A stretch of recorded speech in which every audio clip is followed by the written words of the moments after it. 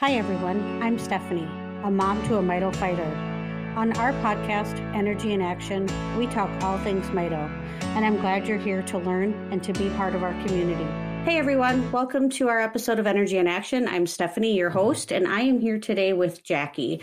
She is the sibling to TJ, who is a MELAS patient. And again, I don't want to tell their whole story, so I'm just going to stop there and introduce you to Jackie and let her tell you a little bit more about herself and her family's journey with MELAS. Hi, Jackie. Thanks for joining us today. Hi, thank you so much for having me. I'm so excited to be here and be able to tell our family's story.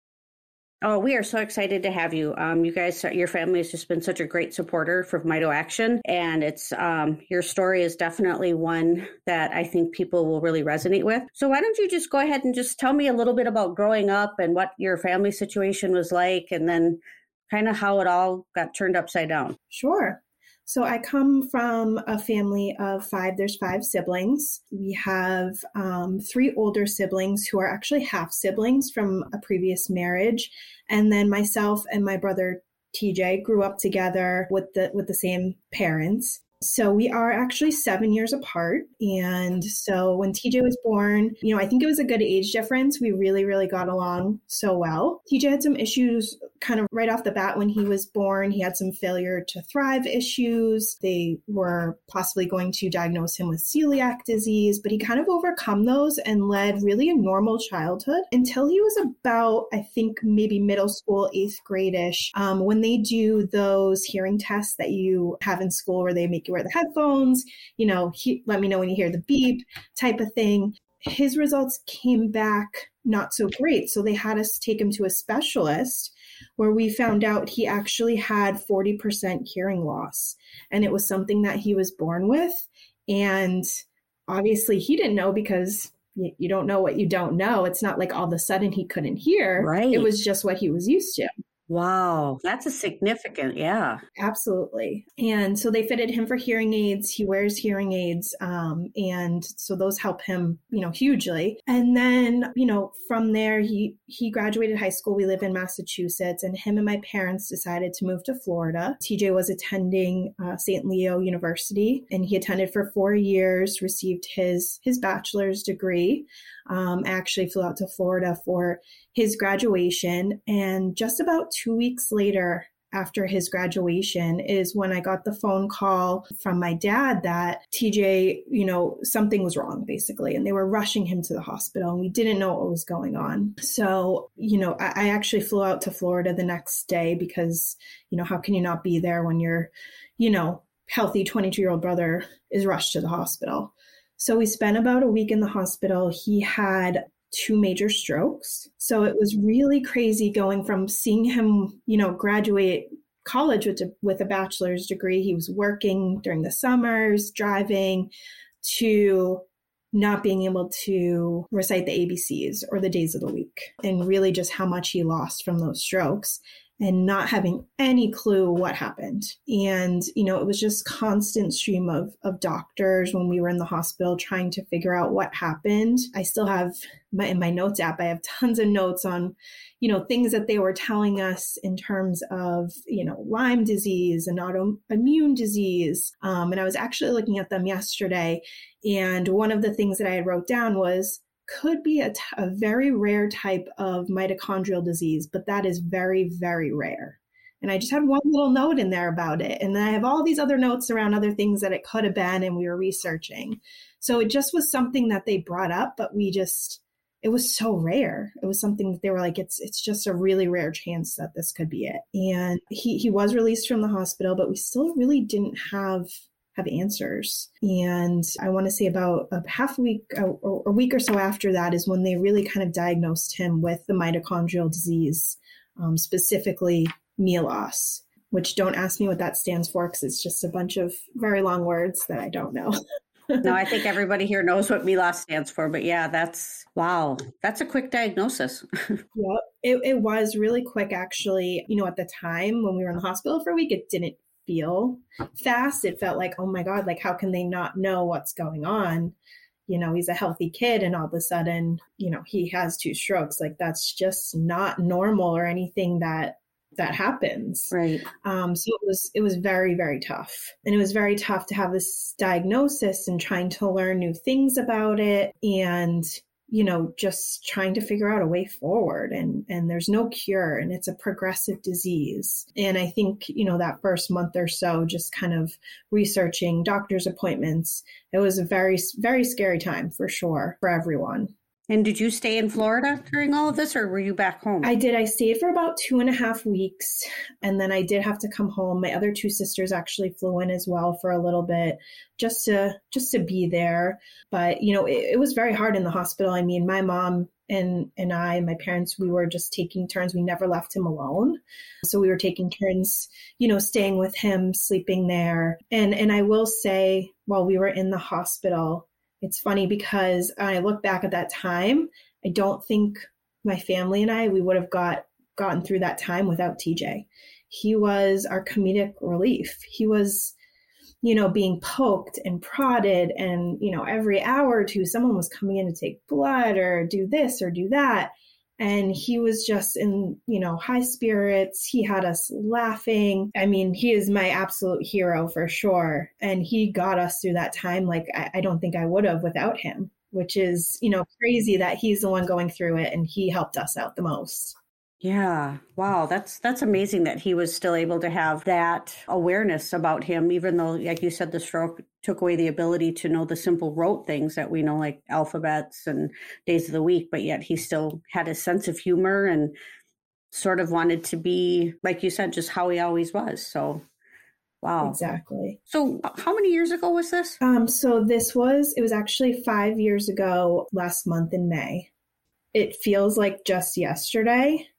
But also it feels like it was so long ago too. And it's really hard. I mean, like I said, he went from being such a normal kid to just kind of almost a completely different person after the strokes. And that was a really hard transition too for everyone as well. So, just moving forward, the plan was really just to manage his symptoms as best as possible, which is a really hard pill to swallow. Like there's nothing that no treatments we can start, not even clinical trials or anything along those lines. So, that's something that was really tough to kind of digest at the time as well is, okay, what are we going to do from here besides managing the symptoms? Right. And sometimes managing the symptoms is like playing whack-a-mole. Of course. You get one simmer down and then something else pops up and you're just like on this constant surveillance of where are we today on what's happening. Absolutely. How has this affected your relationship with your brother, being that you're the older sibling? And I'm the youngest sibling, so I'm always fascinated by you older siblings. And I'm the youngest of 7. So I'm kind of in the little bit the same world as you. So how does this affect things with you and him and how you guys are able to communicate and what sort of things do you guys do together now? I think it was definitely a learning process for myself and for everyone. I think even having a conversation with him now is very different than it was before he had the strokes and was diagnosed. Now when we have a conversation with him, I might ask him, hey, TJ, is the sky blue? And before he would quickly answer, yeah, yes. Now he really has to think about what he's going to say before he says it and really has to search for the words. So I might ask him a question and he might not respond for 15, 20 seconds while he thinks about it. And that can be uncomfortable. And, you're sitting there like, oh my God, just answer.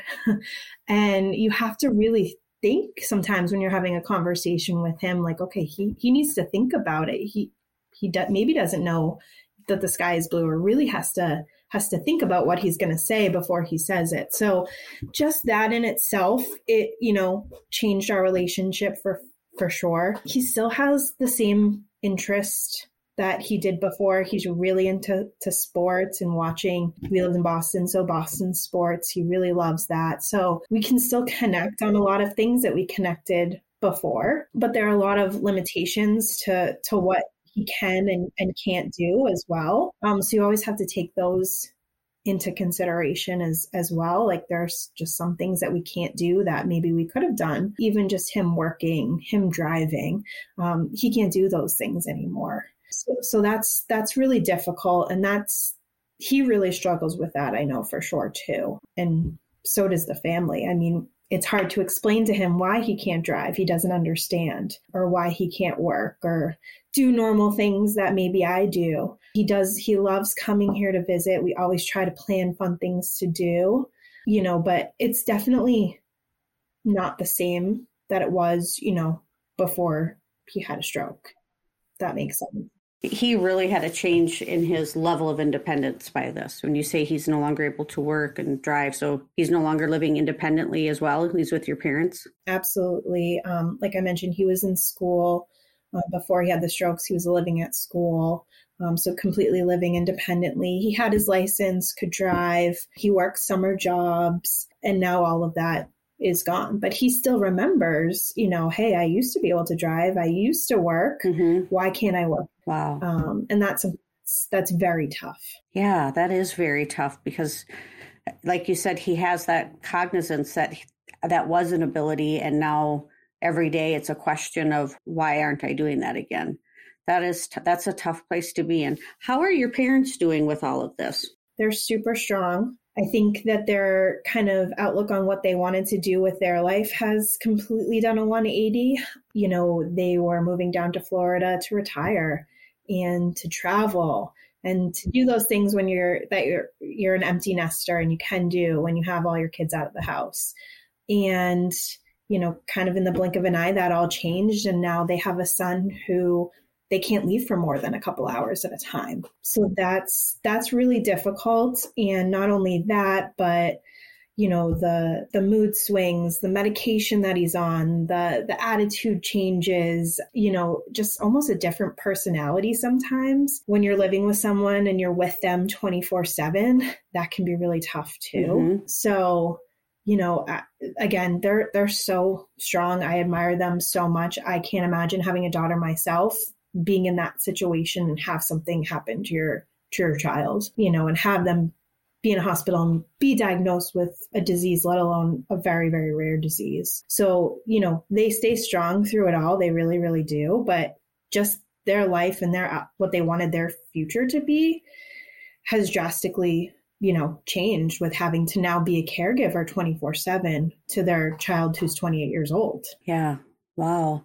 So with Milos, that's genetically confirmed. Is anyone else in your family a carrier or have any symptoms, or is TJ kind of the one and only so far? Yeah, so he is the one and only. So after, he was out of the hospital, they did a lot of testing on him. And then actually my mom and myself were genetically tested as well. And my mom is actually not a carrier.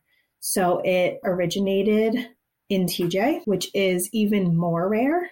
Which is just, when you think about the whole picture, it's just, a 1 in a million type of thing. It's crazy that he even has this disease, let alone that it started within him. Yeah. So my mom and myself, we both were genetically tested, shortly thereafter. TJ was tested, the doctors asked us to as well, just to figure out, like, where did this come from? And yeah, like I said, myself and my mom were not carriers. And that was something that I wanted to find out for myself too, in starting a family, if this is something that I could pass down to my child or children. So yeah, it makes a situation that was rare to begin with even more rare, which is, it's just crazy when you really think about it. Yeah, I think that puts you guys into the ultra rare category, which, again, a club nobody wants to be in. Wow. That is, that's very fascinating that it originated with him and that it showed up so much later in life than it typically would. Very interesting. And, absolutely. And I just want to let our listeners know that when we ask and talk about genetic testing, it's not that we're looking to point fingers or blame, but it truly is more from a research perspective and a planning perspective. Like Jackie just said, moving forward, am I a carrier? Could I pass this on? What are the chances of having this linger throughout our family tree? And now that we have these capabilities to do this testing and to figure out, what's available and how that can impact your decision making moving forward the more you know, right? That's the slogan. And I really commend you for doing that, because that's terrifying to have somebody kind of crack open your code and tell you. And nobody can say with 100% certainty either, right? these are your potentials. And then you have to sit there and wonder, is the shoe going to drop or am I just going to move forward? And so I really commend you. That's a brave thing you did. And just being a sister, along with that. Wow. Good for you. Thank you. So let's talk about how you guys support TJ. You talk about how your parents have really been strong and the name of your support team. And you said you guys had shirts made that said TJ Strong. I love that. So what does TJ Strong mean for what is the team and what kind of things are you guys up to? Yeah, absolutely. So when we were in the hospital, my mom actually went and had TJ Strong t-shirts made, and we wore them in the hospital that first week. So it really originated there. What can we do? What arena sport? We're making the t-shirts. We all wore them. And then from there, I think we did a lot of research into the disease and how can we help? What can we do? Not only supporting TJ in his personal life, but the community, how can we help find a cure, and help this community. So we came across Mito Action. I did a lot of reach out that first summer, and we joined their energy walk in Boston that September, just about 5 years ago. And I've gone ever since that they've had it minus COVID. And we do a lot of fundraising and getting involved really in any events that we can in the area, or any virtual events and fundraising. I'm running the Falmouth Road Race this August. This will be my third year. So tell our listeners what that is and how can they find out more information, because I love the road race. Sure. So the Falmouth Road Race is awesome. It's a really, really fun race. This will be my third year running it actually for Team Mito Action. So it's held, for anyone outside of Boston, it's held down the Cape on Cape Cod and in Falmouth, which is such a beautiful seaside town. It's actually, this year will be the 50th year of it, and it draws a huge, huge crowd. I think there's about 13,000 runners, and Olympians run it. There's elite runners, there's a wheelchair division, and then there's a lot of charity runners. So they have a great charity program. There's a ton of charity teams that run it, and Mito Action is one of them. So we raise funds for Mito Action, and there's 4 of us running this year, my aunt, my uncle, my cousin, and myself. So we're really excited on Team TJ Strong. So we're currently fundraising, and yeah, it's a great, great race. It's, it goes around a lighthouse. We run right alongside the ocean. It ends right next to the ocean. So it's very, very scenic. There's a awesome spectator audience that comes and really helps the runners. So it's just a great race. It's a great weekend down the Cape. It's really, really fun. So if anyone wants to check that out, the Falmouth Road Race website. And then we do have a fundraising link for TJ Strong team as well. Excellent. So we're actively fundraising for that. So is this a full-on marathon, like the 26 point whatever miles? No. Or Ks or whatever? Okay. Because I was feeling exhausted for you. No, it is 7 miles. But it's actually, if you look into kind of the history of it, kind of a typical Boston thing. It's the point from one bar door to another in Falmouth. So that's how it kind of came about. Like I said, this is the 50th year of it, so it's a big deal. Last year, one of the Olympians that was in the marathon actually ran it. She was the last person to start the race. And for every person she passed in it, they donated $1. So it was really, really cool. Yeah, they really are. It's a really charitable race. It's awesome, but it is a random amount of miles. It's 7 miles, but that's more than enough for me. I would say that's doable. Yeah, I like that. And from door to door to a bar. I know in Wisconsin, they do snowmobile races where they do that from bar to bar, but that's Wisconsin. I never thought about it in Boston. So that's amazing. Yep. And when is the race this year? Yep. So the actual race is August 21st. So it's a Sunday. Yeah. So we've lucked out the past few years with weather.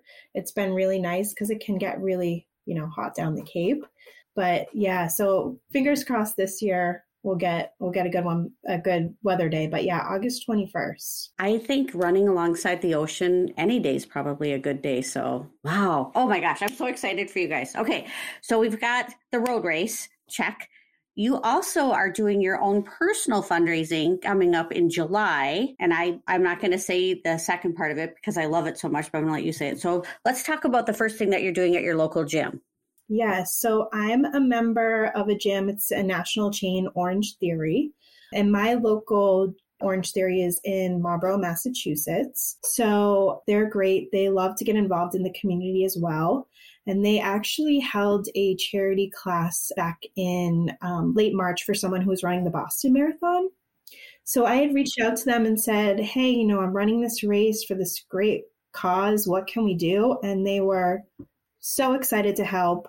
How can we help? What can we do? So we're holding a 90-minute charity class. It will be on Saturday, July 16th. The class is at 10:45 a.m. at the local Orange Theory in Marlborough, Massachusetts. And it's free to come, whether you're a member or a non-member. You can call, you can get signed up and just come. It's going to be so fun. It's a non-competitive type of class. You don't have to run marathons or be crazy into fitness to do it. It can be your first time working out ever.